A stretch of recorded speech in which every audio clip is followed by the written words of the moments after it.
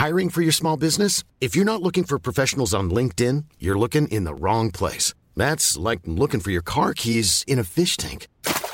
LinkedIn helps you hire professionals you can't find anywhere else, even those who aren't actively searching for a new job but might be open to the perfect role. In a given month, over 70% of LinkedIn users don't even visit other leading job sites. So start looking in the right place. With LinkedIn, you can hire professionals like a professional. Post your free job on linkedin.com/people today.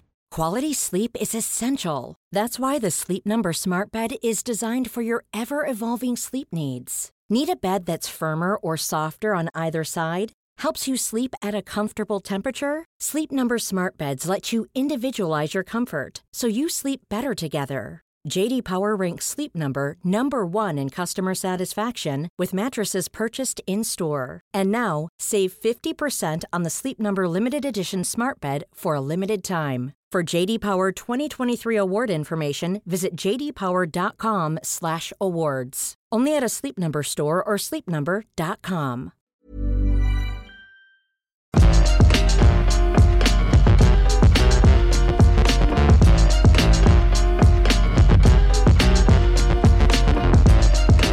Jules Gill, I have 3 words for you. Oh, Rush Hi-Fi. Hi-Fi Rush. I forget the name, but you might have seen it. No, I love this because not only 2 seconds before you started the recording for this, you said, I have got this, man. I've got an intro Don't sorted worry out. about it. Yeah, but so what was the name of the game then, just so for the people at home? I think it's Hi-Fi Rush. The thing is, I played it all last night. This is the game that got randomly Shinji shadow dropped at the Mikami. Xbox. Yes, Shinji Mikami coming in, delivering the goods once again. A game that got I don't even think, it wasn't leaked. No one knew it was coming from the Evil Within developers, Tango Gameworks, but their new game called Hi-Fi Rush. Rush Hi-Fi? I don't remember. I was playing it all last night, and as I was playing it, I was like, I don't even know the name of what I'm playing. All I can think of is Jet Set Radio. But it is a third-person hack and slash game that moves on the beat. It moves on the rhythm. So if you attack in time with the music, you do a lot more damage and everything else. And the soundtrack has at least the Black Keys on it. There's some licensed music on there. So I've done the first sort of couple of hours. I was playing it till about 1 a.m. last night. Nice. But I wanted to open on that. I should also say, this is the UBP. The UBP. The Entitled Partner Podcast. I'm Scott Tailford. That's Jules Gill. I am indeed. And I will tell you what I think of Hi-Fi Rush, Hi-Fi, V5, High Five. I think that this game, I, again, had no idea about it at all. I saw the Bethesda showcase. I watched it and I was like, wow, is this a brand new Jet Set Radio Future game? And my hopes got so high, my friend. I was on top of Everest, but unfortunately, they came crashing down to the ground when I realised that no, this is a hack and slash beat 'em up style thing. Admittedly, my emotions were repaired a little bit by learning that it was a rhythm action game, because I do love my rhythm action games. So all in all, it is a solid 6 on 10 for me in terms of the excitometer, because there is another Jet Set Radio Future spiritual successor that's in the works. It's Bomb Rush Cyberfunk. That's the one, and it has the music by the same scorer from the previous games, whose name completely escapes me for the moment. Apologies, my friend. Mr. Radio. And so I'm much more looking forward to that than this, if I'm honest, because I've had a lot of hack and slashy stuff recently. Admittedly, the rhythm on beat attack action stuff is interesting, so I'll have to download it myself later and see how it is. But would you recommend it? I will say, yeah, man. I think the combat takes a little bit of getting used to, because they do want you attacking on the beat, but you're pushing the button to trigger the start of the swing. So you sort of like attack ahead of the beat, but then once the first animation is connected, then you can do the rest of it on the beat, which I know sounds weird, but it's weird because after you do a few fights, you start feeling it. You sort of just start attacking on the rhythm, and you start doing more damage and everything. But the main reason to play it is that it looks unbelievably gorgeous. Like it looks like this sort of cross of like Sunset Overdrive and just like whatever insert cell shaded game here, whether it's Sly Cooper or Cell Damage or something. I was incredibly impressed with the fluidity of the motions between it, and I was like, okay, so they've actually thought of a clever art style and a very lovely sort of range of motions and animations for it. So yeah, again, I will check it out. But again, it's not Jet Set Radio Future. So again, the thing is, like when I started it, I was like, because it's such Jet Set Radio vibes, like the color palette and everything, and it was like I think I just started the second main level. I've done a whole bunch of stuff, fought some bosses and stuff, and then I started the next bit, and there's a rail going down some stairs right from where you start. And I was like, oh, can I not just jump on that? Yeah, and I know. Just moved off it, and I was like, if you just put a little grind in, it would have been perfect. But it was so close. But there is a whole like I don't even hear those sirens in the background. There was sirens. Who are they coming to get you, mate? I think they're coming to get me. Talking about a game that is so fresh off the market that it's almost illegal. PlayStation go, there's an Xbox game now. The Xbox actually make games again. That's what I was thinking, actually, was when it got released, when I started playing it, I was like, this is such a video game in the best way possible. Like, there's so many games now that are either trying to get more money out of you or are deliberately chasing some sort of trend or feel otherwise algorithmically created. Yeah. This is just such a throwback to like how they used to make games, and to some of it in a bit of a negative in regards to you recognize the tropes kind of thing. You recognize some of the pacing tropes. You'll see what I mean in terms of the way the combat encounters come together, or some of the things that get said in the cutscenes where it's like, okay, we've had these setups like a million times, but it is done very genuinely, and it has a lot of like passion to it. You can just tell a bunch of devs were given a budget, like, and not a big AAA, oh my god, make millions budget. Just make a video game. Just do it. And they did it, and it's beautiful, and it works, and it's like, it's just this breath of fresh air of like, is this what this is going to be like going forward? Maybe. What I really enjoy about this is the fact that stealth launches are apparently still possible, and they can still surprise and capture that immediate sort of hype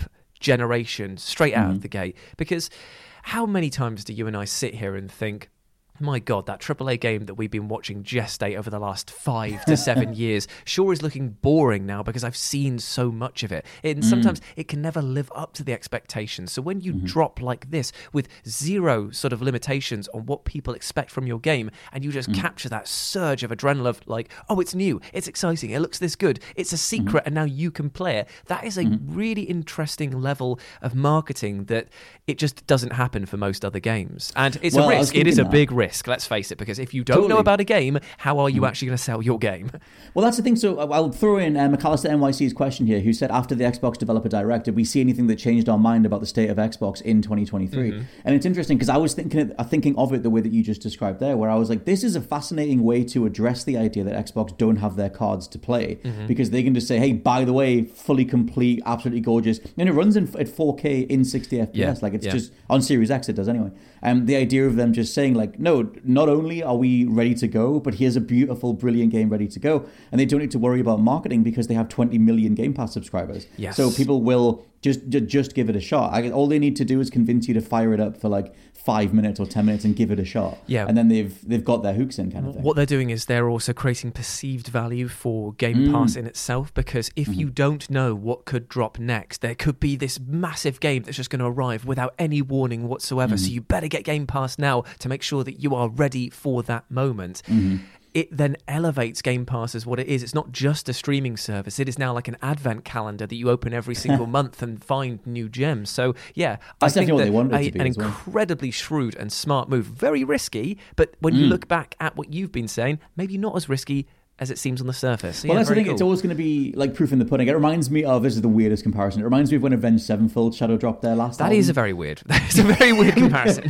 The whole idea of like, oh, you guys are so big, like we would expect some sort of like a few singles beforehand or whatever. Wait, did they actually just drop an album recently? Yeah. They it's not recently. It's from 2 years ago, but I think it's called The Stage. Oh, fair enough. But yeah, they just randomly tweeted like, hey guys, by the way, entire new Avenged album just right there. Don't worry about it. Interesting. And I think that's always interesting because it's like it's always that assumption of an audience being hungry for something and waiting. And things like Pokemon Go or Apex Legends just blew up overnight because they were almost shadow dropped. And so sometimes it can work. It's obviously going to be like proof in the pudding. Is the actual product good? Is the actual thing good? In this case, Rush/Hi-Fi Rush Part 2 just Rush Cell Shade Hi-Fi is good. Yes, exactly. It is really good. Cell Damage, the revival, is really good. And so, like, that is recommendable. And if you have Game Pass, there is literally no reason to not at least check it out. You might as well. You're not going to lose anything, and you might find your first game you love of 2023. So I actually really like this as a potential show of what they're going to be like going forward. Because we've now had Pentiment, which was just an immediate 10 out of 10 game, all of like an RPG set in like history and everything. All about the history. I absolutely loved that, by the way.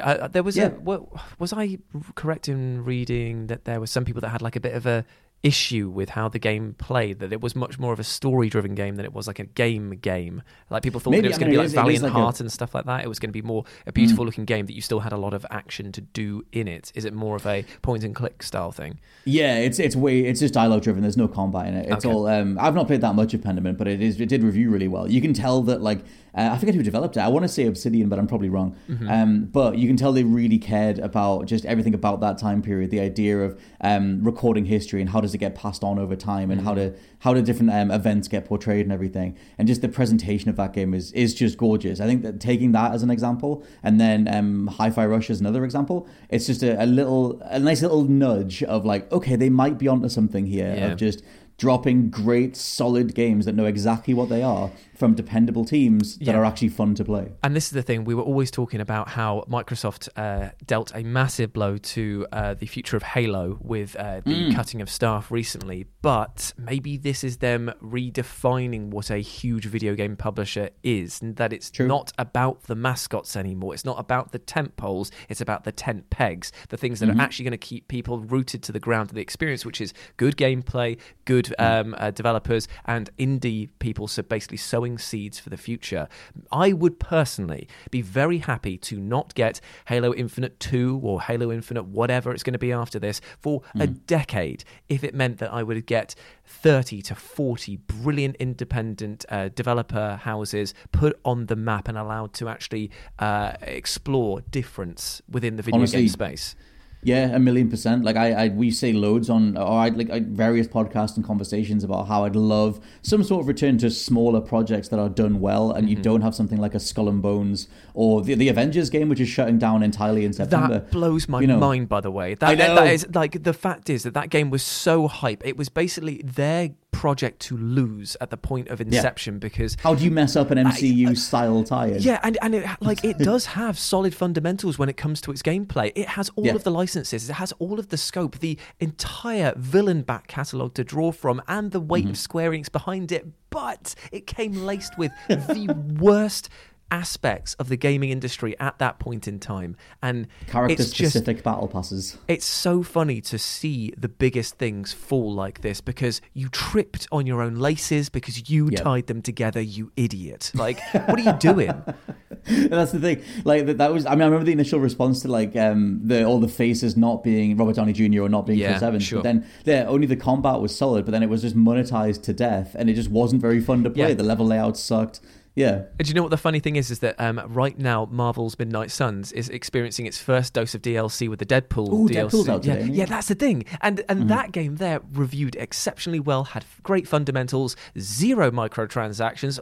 Like, even though the game was basically like primed to become one, riddled with them. They could easily have done it, yeah. And this is the thing, I'm looking at it now just going like, cool, I will give you my money because you've already proven that it's worth it, and I want this game to succeed. Thank you very much. That's how you do a Marvel game. That's the thing. If you want something that is just Marvel-y to get in, like to just dive into and have fun with the characters and stuff, it is Midnight Suns. It's very like teen fiction. It's very young adult approaches to the relationships that you form with those characters. But we had a lot of fun with it, and the actual gameplay side of it, the actual delicious, man. It's so the actual strategy stuff is genuinely phenomenal. Like I'm playing through Fire Emblem Engage right now, and as much as I love Fire Emblem, after Midnight Suns, I was like, I think that's the future of turn-based stuff. Yeah. It's just so immediate, and the different ways you can combo everything together. There's like that, and I can't believe that I'm giving them this much praise, but the Sparks of Hope Mario versus Rabbids thing, the way that redefined the grid-based combat system, I actually went away from it thinking, cool, blimey, I actually wouldn't hate it if XCOM took a few pages out of this book, really, to build XCOM 3, which I hope is coming. Please, Firaxis, please, please, please. I know, it should eventually. I guess they'll get back to their roots again. No more Chimera. What's that franchise that you love? It's Valkyria Chronicles? Oh, Valkyrie Chronicles, yeah. Yeah, that has the same kind of thing where it's turn-based, but you have like a range of freedom of movement within a space, and then it's the next turn. It's kind of just that, but like put in like a top-down, assumedly grid-based look. Did you ever play Eternal Sonata? No. That had that one that's based on Chopin's yeah. It's so funny because like imagine walking into the pitching meeting room and being like, I've got an idea for a video game. Boom, a JRPG, and everyone's like, yep, cool, I'm already so excited. But it's based on the fever dreams of Frédéric Chopin. It's like, you've lost us slightly there. What are you saying? But that had a similar like battle system where you could run around, but you only had a specific amount of time to do all of your attacks in. Right. Doing certain attacks would limit your time even further. So the more powerful attacks would either cost you more time or take more time to do, and you could chain them together with your friends. I love games that have clever battle mechanics, because you're going to be using them again and again, so you better make sure that they're good. I will shout out Chained Echoes as well. That was like my most overlooked game from last year. You actually brought this up before, actually. Yeah, you did. And I actually wrote it down to go check out. I've got a little list of games that Scott recommends that I will eventually get around to. Games that I yell at you about every week. Please, Jules. Like a town crier. Next question from Pinky/Pingo, who says, what's your approach when returning to a big game after a lot of time away? Do you jump straight back in, or do you restart the whole thing? I wish more games had more tutorials for confused old farts like me. I back that. I wish every game had a, hey, you've been away for a while, here's the basics. Well, this is the thing. I was just about to bring up the much maligned Alone in the Dark reboot of 2006 or 8 or something like that. And the last time they tried to reboot it. Yeah, and what happened when you would go to the new chapter, it was like previously on The Walking Dead, effectively, and it would tell you exactly what happened. So you'd be like, oh, cool, I haven't played this game in a few months, and I'm going to come back and pick exactly where I left off. I would love that recap feature for the likes of GTA, Red Dead Redemption 2, stuff like that, where like you start up your thing and it just has like a little 5-second flashback of like, I gotta get to Dutch, I gotta do this, or it's like, I can't believe that I've made it through this, and then it's like boom, right back in. Because Pinky, you've basically reminded me of how much time I've wasted going back to games that I have left on the back burner for way too long. They have gone cold and stodgy, and the film has grown over the top, and I don't like it. Ooh, it's disgusting. And so I've started brand new. I always do the thing where like I sort of try and push through that initial awkwardness where I'm like, I don't even remember saving in this area. Where even am I? And I just sort of keep going with it for a bit and read some updated, whatever the next quest is that I take on, and then try and remember whatever that was. Maybe I'll source a YouTube video or something for the intro again or something. But I do think it should be an industry standard, like maybe just some sort of almost Assassin's Creed style where they put you in like a virtual reality space. Well, like an Animus, like you go in there and it's just like just says Scott's brain. It's like a loading thing, and be like, okay, these were the moves, this is what you were doing, this is who you were going, this is the side quest you were on, and just something that would sort of, to borrow a PR term, onboard you back into the game again. Sort of like the Devil May Cry 2 or 3, which had like every time it went to a loading screen, it plopped you into that battle room where you just fought enemies until you were ready to get back into the actual thing. Bayonetta has that. Bayonetta, that's the one I was thinking of. Yeah, that was quite useful, actually. Yeah, anything like that where it's just sort of like, okay, what the hell am I in the middle of? Because sometimes I've picked up a save and I'm just in a fight with someone and I'm just like, I don't even know, like a hard fight. I'm like, imagine that from the video game protagonist's like point of view, where it's just kind of like they stand idle for like about 5 months and then they just come like, have at you. Wait, who are you again? Like, yeah, because I always find that it's like, oh, okay, this is like a hard fight that old me gave up on for a bit or wanted to give it a minute, and it's like, no, there's some insane like influx of attacks that I'm just not okay with, or I wasn't remotely okay with. That is a great point to make, though, Scott. If you are struggling with a boss battle or an enemy, make sure that you beat it before you put the controller down and walk away, because if you couldn't beat it then, when you've honed your skills to that point and you've stepped away for 3 months, chances are you're going to find it even harder, and that's going to force the big restart. It's true. I will conversely say that sometimes when you do that thing where you like it's late on at night and you give up on something, you go back first thing in the morning. Sometimes that first thing in the morning you beat it first time. Yeah, but you're not leaving it for 3 weeks, though, are you? No. Don't give it for like 5 years or whatever. Because right now I've picked up my old Persona 5 save, so I'm about 83 hours in. That's a rough one to get back into. From 2017, I know. Oof. So I was just like, back to that because I stopped. Have you finished Persona 5? I have indeed, and 105 hours, I believe, that I chucked in. It's ridiculous. I'm in the I just finished the Okamura dungeon where you're in the like it's like a spaceship and it's like a whole bunch of like techie spaces and you got to do all these flicking switches and stuff. I did all that. And then he's like revealed his heart and stuff, but that's where I was. So I remember giving up, just being like, oh, I can't be bothered with this maze. I don't care. I'm 80 hours in. How is it not done? And so like I've picked it back up and that's where I am. So it's like in that moment being like, I don't remember what's going on. Phantom Thieves? Yeah. And it's like, how do you remember all of the links you built along the way? And you don't care necessarily. And that's not just because of like the writing or whatever. It's just like at that point jumping back in fresh. You're like, what's going on again? Well, like why should I care about what's going on? Yeah, there's something going on with a character called Haru, and I was like, I don't even remember you. Like, just you're in the party, apparently. I don't know. Anyway, next question from Jacob Sawyer, who says, do you think we'll see an increase in video game adaptations from HBO after the success of The Last of Us? That's not a terrible idea, but what games... I mean, we've already had Game of Thrones games. We've already had... have we had a Soprano game? We must have had There is a Sopranos tie-in on the PS2, yeah, but it was remake Remake that again. I'd love to. I tell you what, if Telltale were going to apply their thing of the episodic formulas, the Sopranos one would be amazing. a dialogue-based branching path Sopranos game would be incredible. Yeah, that would be a hell of a thing to do. Every single episode you play from a perspective from a different family member, so that way at least you know that stuff would go wrong for each of them. I would take that. I mean, if that whole rush of like the Sopranos game, the 24 game, the Shield game, like back in the day when TV series had their tie-ins. I assume Sawyer means the idea of like the HBO adaptation. Like what other games are like gritty enough to sort of bring up. I would totally do, because I think The Last of Us is sort of pioneering like the way to do it, where you borrow certain scenes and you sort of change other things. Episode 2 changed a lot more in terms of like the way the infected work and stuff. I guess something as heavy as like Red Dead has the weight to it that would match like an HBO production. I guess I'm trying to think of the weightiest games. Well, it's a tough one, isn't it? Because I tell you what, a Disco Elysium crime caper show would be amazing if delivered through the HBO lens. I know I keep bringing it up, and I'm apologising right now, everyone. Every single week you get a little dose of Jules talking about Disco Elysium. I'd like to. Well, if you look at what's happening with that IP, it's been like messed up, and Amazon's got it and whatever. It's been just left abandoned now. So Amazon Prime may turn it into a TV show at some point, but who knows, eh? I'd like to see Dishonored turn it into a TV show, because I feel like that's got good things. Because imagine the setup of the kidnapped princess, and obviously you trying to figure out where she is, and I feel like that crime caper / assassination, which would allow things to get gory and gritty, plus the horror of living in that world and having the plague rats around all the time. I also think that Deathloop should be made into a TV show, because with Russian Doll recently on Netflix with the second season, it shows that Groundhog Day, time repeating itself, and Happy Death Day, with its sort of horror elements in that one as well. I do think that there's elements that could be very interesting from a TV show perspective, where it's like, if they even played with the very concept of what a TV show is, you could have it that the events in the first episode have no bearing on what's going on until you finally watch the end episode and realise that it loops back to the first one. That is, in fact, the end episode or something. Yeah, there's that show, I don't know if it's out yet, there's that show that you can watch in any order on Netflix. I've heard about this. Is it any good, though? Yeah, I've not seen that yet, but I think it's like 9 episodes, but you can watch them in any order, and somehow it still pays off. I'm guessing it's just 9 different perspectives. But they could do something cool with time or whatever. Because, I don't know what HBO are necessarily looking for. Looking at the making of The Last of Us, it seems like Craig Mazin and Neil Druckmann just struck up a conversation. Yeah. And Mazin was a huge fan of the game, so he was like, we should do this.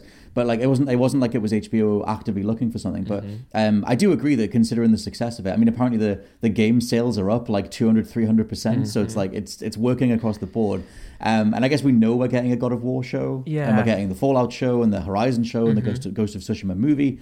So it's like, there are more coming, but HBO is not attached to any of them. It's all Netflix and Amazon. So I don't know if maybe in that sense, Scott, because they're going to look at the competition and think, right, okay, so video game adaptations are going to be the thing, and we're all going to end up looking the same, because let's face it, everyone homogenizes every idea because that's the easiest way to sell it when you say it's like this, but with that.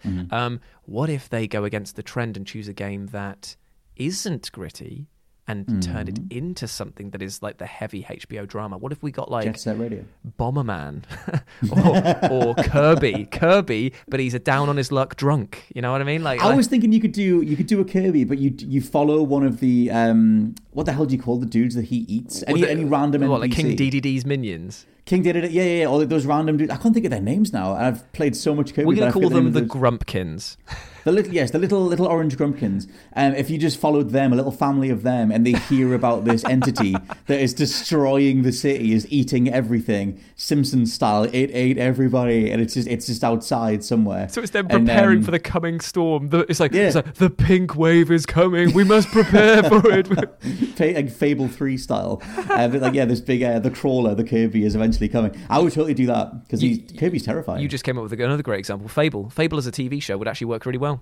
Yes, I guess if you make it like whimsical enough, if you can nail the sense of humor and the tone and stuff, do Fable as an Arcane style animation, because that animated style would match perfectly with Fable. Very good. I would take that. Next question from Tom, who says, if we could play only one game forevermore, what would it be? Oh, blimey! Potentially a torturous question. You'd want to almost choose a game that has infinite possibilities, in the sense that you can just keep playing and doing stuff. Oh, I don't know. That's a really tough question, because there's no... I don't know why, but like, my mind went to Windjammers. I love really Windjammers forever. It's better when it's 2-player, mate, and you're just playing it on your own. Your face, really? Yeah, I would. I think. I mean, I don't know how much we are. I don't imagine if are we pulling shifts on these games, or are we just checking in for half an hour a day. I just love Windjammers so much that I could do a cheeky little Windjammers every day. Fair enough, man. I mean, the thing is that my mind's thinking to what games do I enjoy the most, but I'm starting to realise that they would actually be slogs if I only played them together. Like, imagine waking up and playing XCOM 2 forevermore. Like, I love that game, but it would leave my emotions in tatters. That my mind would be an absolute blancmange. You could do Midnight Suns, and you can just pretend you've got friends. Like, just sort of hang around and go, "Hey, Wolverine." But the worst thing is, though, mate, is that what happens is that you'll play it so much that you'll finally get the dialogue to start looping again, and then that's when you know that the gameplay is like, it will shatter around you when you're like, they're not my friends. They're just algorithmically just spouting nonsense randomly. Oh no, Animal Crossing. You don't want to go swimming at all. You know what? Minecraft. I'll go Minecraft. Just because the fact you make whatever you want out of it, and that way I can just entertain myself forevermore. I've never even played it. I played it maybe for like 3 or 4 hours in total. That's it. I've never played any more of it because it's a game that's limited by your own imagination. Hey, it's Paige DeSorbo from Giggly Squad. High quality fashion without the price tag. Say hello to Quince. I'm snagging high-end essentials like cozy cashmere sweaters, sleek leather jackets, fine jewelry, and so much more. With Quince being 50 to 80% less than similar brands. And they partner with factories that prioritize safe, ethical, and responsible manufacturing. I love that. Luxury quality within reach. Go to quince.com/style to get free shipping and 365-day returns on your next order. Quince.com/style. This is Paige, the co-host of Giggly Squad, and I want to tell you about a company that I've been loving, Olive & June. Olive & June gives you everything that you need for a salon-quality manicure in one box. And if you break it down, it really comes out to $2 a manicure, which is absolutely insane. It's also so easy to get salon-worthy nails at home with Olive & June. The difference between how your nails used to look when you did them yourself and now with the Mani system is a complete game changer. The best thing about Olive & June, too, is it's a quick dry. Dries in about 1 minute, lasts for 5 days, and full coverage in up to 1 to 2 coats. Visit oliveandjune.com/perfectmani20 for 20% off your first system. That's oliveandjune.com/perfectmani20 for 20% off your first system.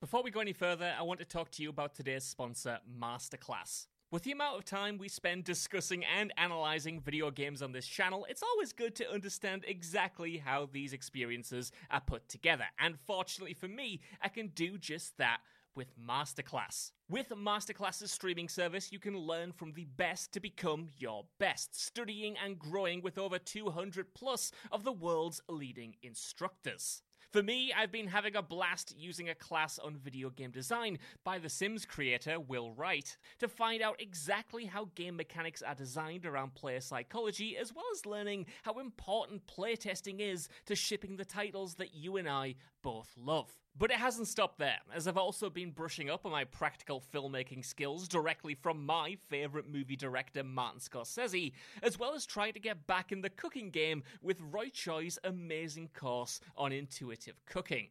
Seriously, my kitchen is a mess, but my belly has never been more grateful. For just $10 a month, an annual membership with Masterclass gets you unlimited access to courses on your phone, computer, smart TV, or even via audio-only modes.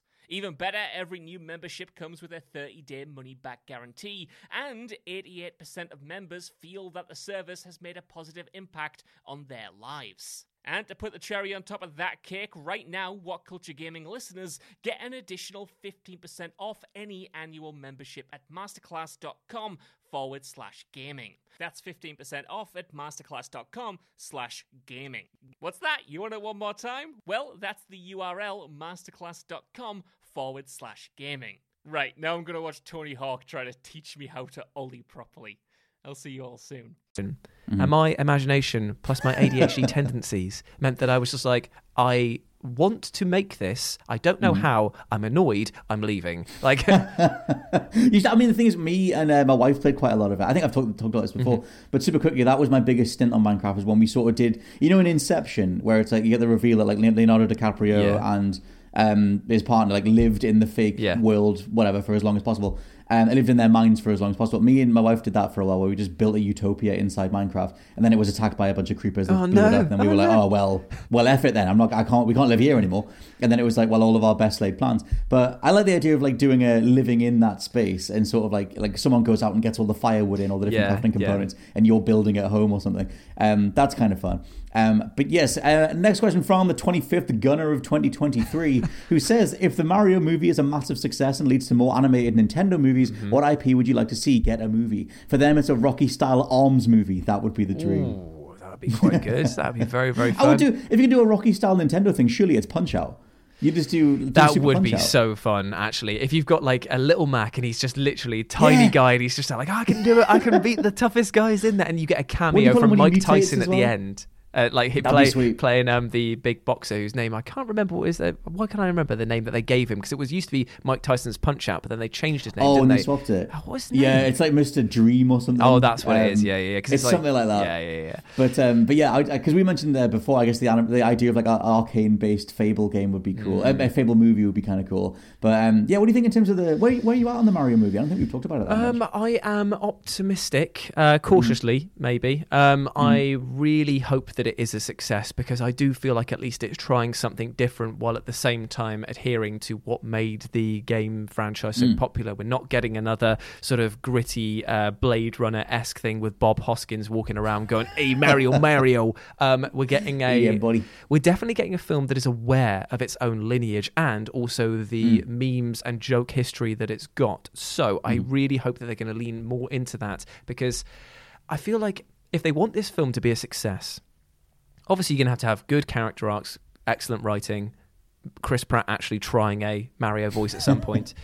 But you are going to need what he's doing. You're going to need to pay reference to the audience that got you there. There's got to be in jokes. There's got to be sides, like little winks and nods to the community that really go into looking at the sort of silliness and the ridiculous aspects of Mario itself, if you want it to be reverential. So, yeah, hopefully it will do well. And if it does do well, what game would I like to see turned into a movie? That's the thing for Nintendo as well. It's like, cause assumedly they've done Mario, they should then do Zelda. It's nearly always Mario then Zelda, but it's like, what I would assume they do some sort of like Toon Link setting. It's like, what era of Zelda do you adapt? But like, you know, well, we've been seeing it with the Enter the Spider-Verse stuff with the multiversal theory. There's obviously the very fractured timeline between the hero of time and the failure of the hero, and there's all these different like links and all of their impacts that they've had on it.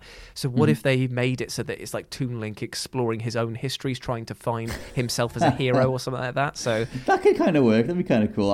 The thing is, like, I'm just curious. It's just a stupid question, but I'm like, in 2023, when it's all said and done, what's going to be a better adaptation, The Last of Us or Mario? Like, by the time they've both been done, I hope that it's The Last of Us, if I'm honest, because I do think that Mario has sold enough units. It doesn't need as much stuff, but I think that moving forward, gaming history needs to remember The Last of Us for what it did in terms of pushing the boundaries as to storytelling and how to deliver emotion. And I feel like that's more important to the overall conversation of video games as art. Yes, it is. True. But you know what I mean? There's still people discussing it to this day.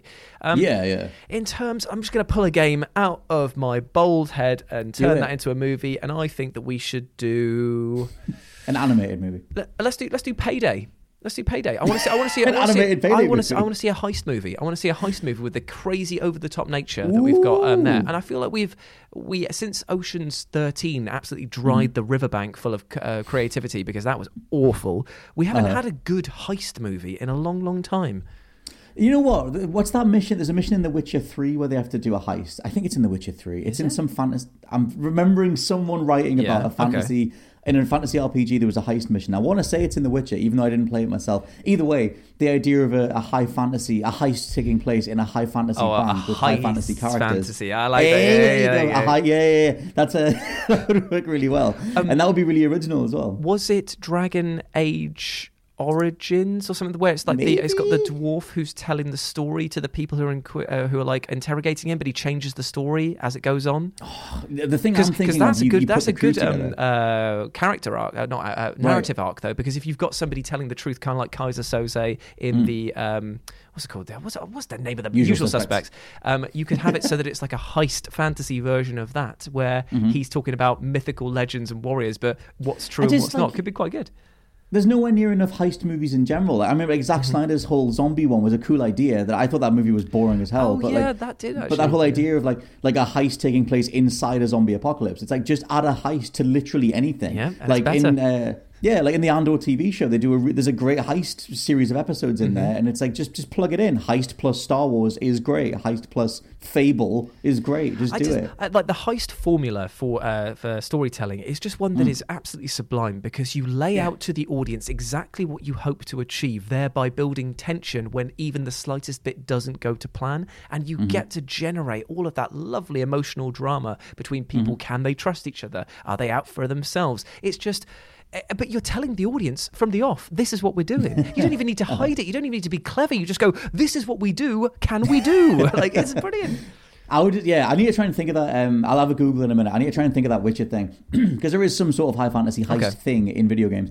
But next question from Flood31, who says, what are our thoughts on tacked on multiplayer elements to games? The Tomb Raider reboot springs to mind. The mode was fun, but was it needed? No, it wasn't needed at all, because if you look at the entire impact that it has on the tone of the game, this is Lara Croft's survival tale. So the moment that you add in other heroes to that tale, you dilute her perspective on it. It's meant to be her origin story. The focus is on her. The multiplayer aspect on it was functional. It was fine. It was totally unnecessary. So why was it in there? Because we had a couple of questions about just like that old era of when every game just had multiplayer, like BioShock 2, like Arkham Origins. I don't know about you, but for me, the most pointless multiplayer where I was consciously going like, why the hell does this exist, was in the Darkness. I don't know if you played the Darkness 1. Oh yeah, what the heck? But that had like multiplayer, didn't like it? online deathmatch multiplayer, where like some players were, I don't know if they were Jackie Estacado, but they were characters with guns, and then I remember just shooting some of the character or player as like a little goblin man, and I was just like, this is just the most just take the assets from the single player and put them in an open space, and it was just the most thrown together thing. And it's the time that it's taken to make those multiplayer elements on it. I guess that it's the precursor to the games as a live service, because what you're doing is you're adding oh my god, why can't I say that word? Longevity, thank you. I was going to say longevity, which is not a word.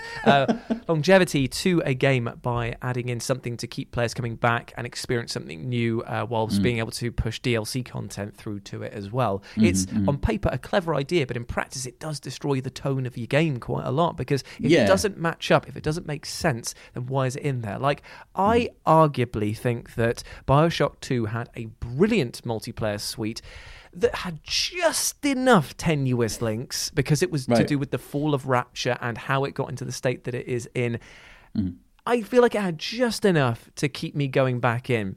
Although if you did start looking at it too closely, it fell apart like wet cake, because, let's face it, being rewarded for going out and killing other civilians with a reward program that was built into it, it was like, I don't know, man. Why couldn't you just say you scavenge some weapons? Why couldn't you just be out for yourself a bit? I don't know. Well, that's the thing where they try and make it work like as if it was attached to the single player canon, where it's like they work best when they're just disconnected entirely. Like, I would actually say that it would have benefited from not being part of it, but actually being a standalone thing that just came out as like, hey, do you want to just play BioShock: The Fall of Rapture? It's its own online thing, and it will be just there. You can just play it for free. Well, like that Final Fantasy Battle Royale thing. It's like, this is the is first that still going, by the way? No, they're shutting it down. I think that's shutting down this year, or it shut down last year. Do you know what? That's a real shame. I heard people saying that it was actually pretty good.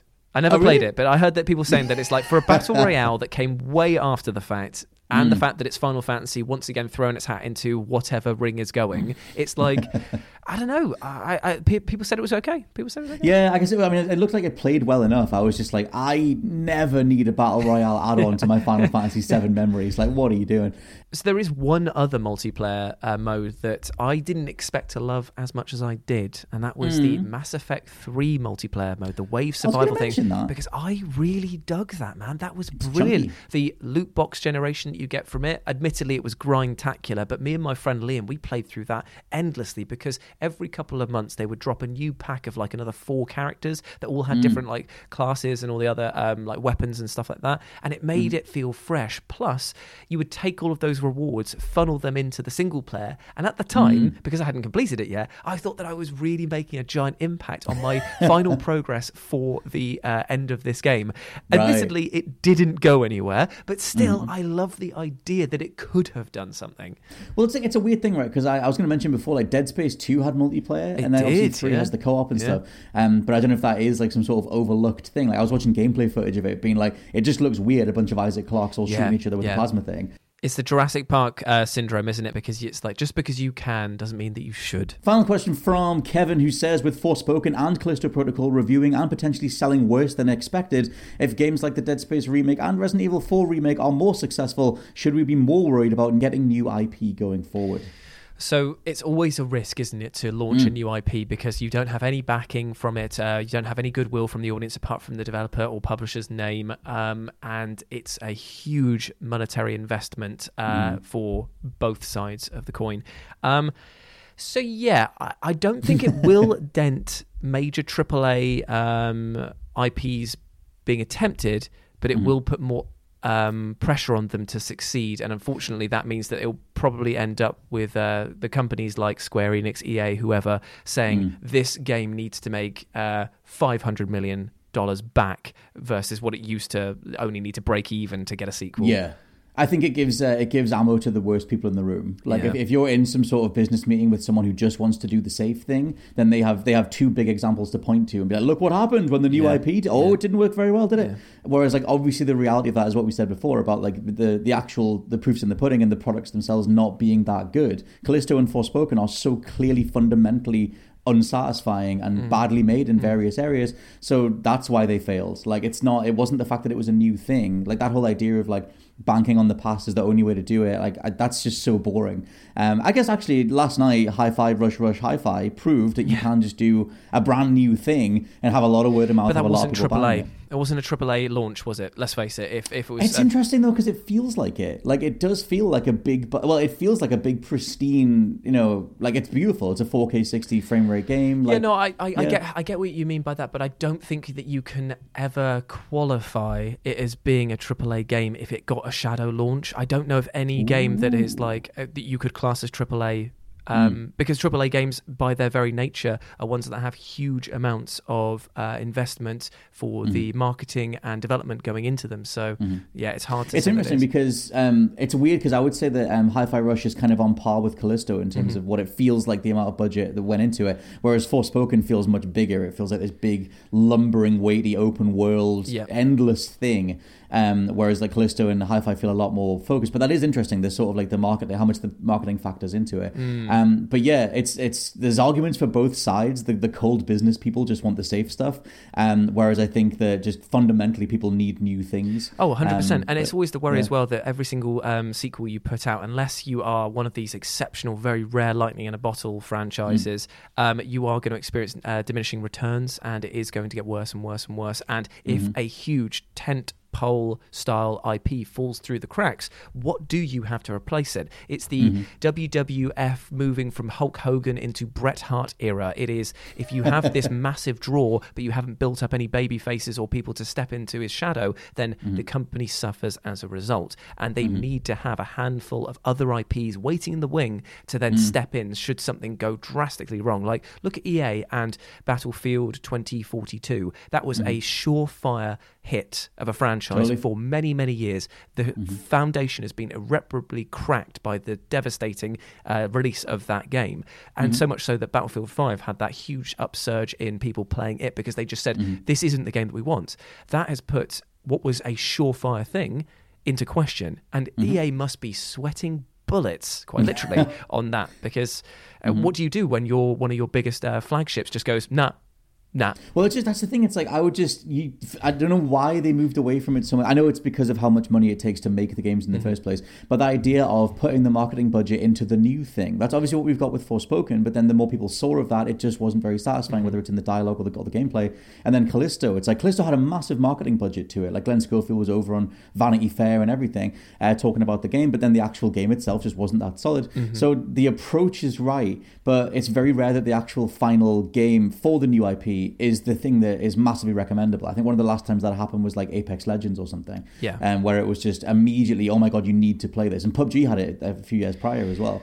There'll be some more examples, but in terms of like really big mainstream stuff, like Among Us, I guess, like just something that really, really takes off. I think that you need to almost not look at ever making AAA new IPs again. You need to cultivate them into it. Like none of these games started as being these flagship things, apart from maybe the Marios and the mascots, because of the fact that they were basically a console saying, this is what you play us for.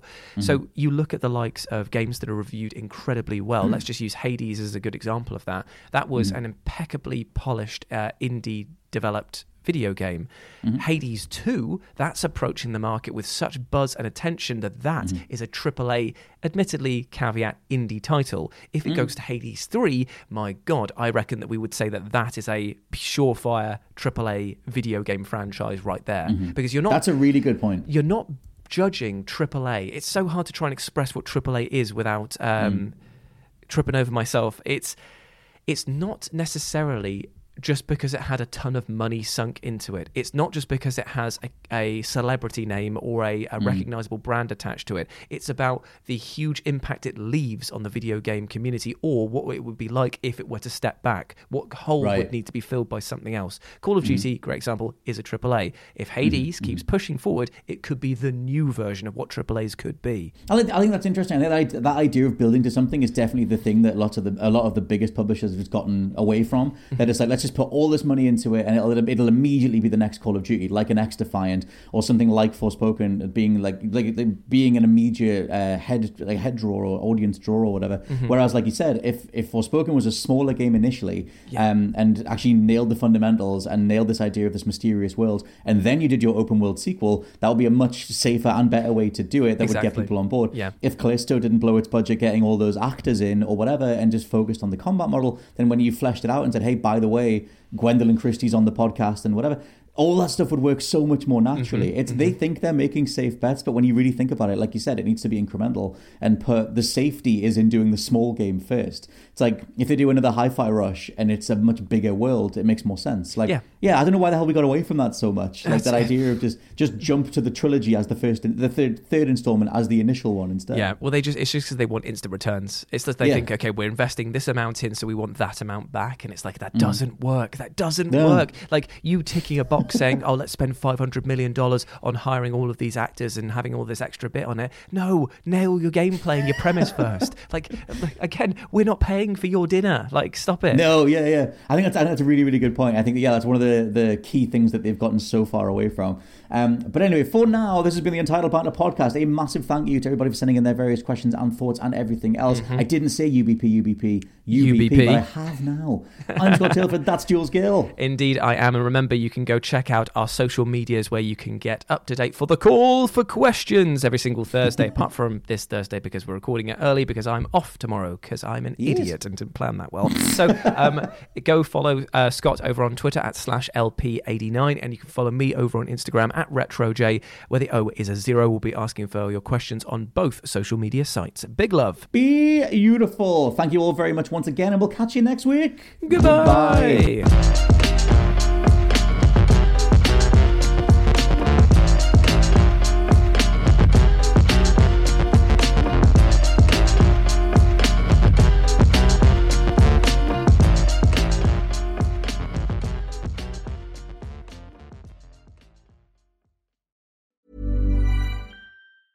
Hey, it's Paige DeSorbo from Giggly Squad. High quality fashion without the price tag. Say hello to Quince. I'm snagging high-end essentials like cozy cashmere sweaters, sleek leather jackets, fine jewelry, and so much more. With Quince being 50 to 80% less than similar brands. And they partner with factories that prioritize safe, ethical, and responsible manufacturing. I love that. Luxury quality within reach. Go to quince.com/style to get free shipping and 365-day returns on your next order. Quince.com/style. Hi, I'm Daniel, founder of Pretty Litter. Did you know cats tend to hide symptoms of sickness and pain? I learned this the hard way after losing my cat, Gingy. So I created Pretty Litter, a health monitoring litter that helps detect early signs of illness by changing colors, saving you money and potentially your cat's life. Pretty Litter is veterinarian developed, and it's the easiest way to keep tabs on your fur baby's health right at home. Go to prettylitter.com and use code ACAST for 20% off your first order and a free cat toy. Terms and conditions apply. See site for details.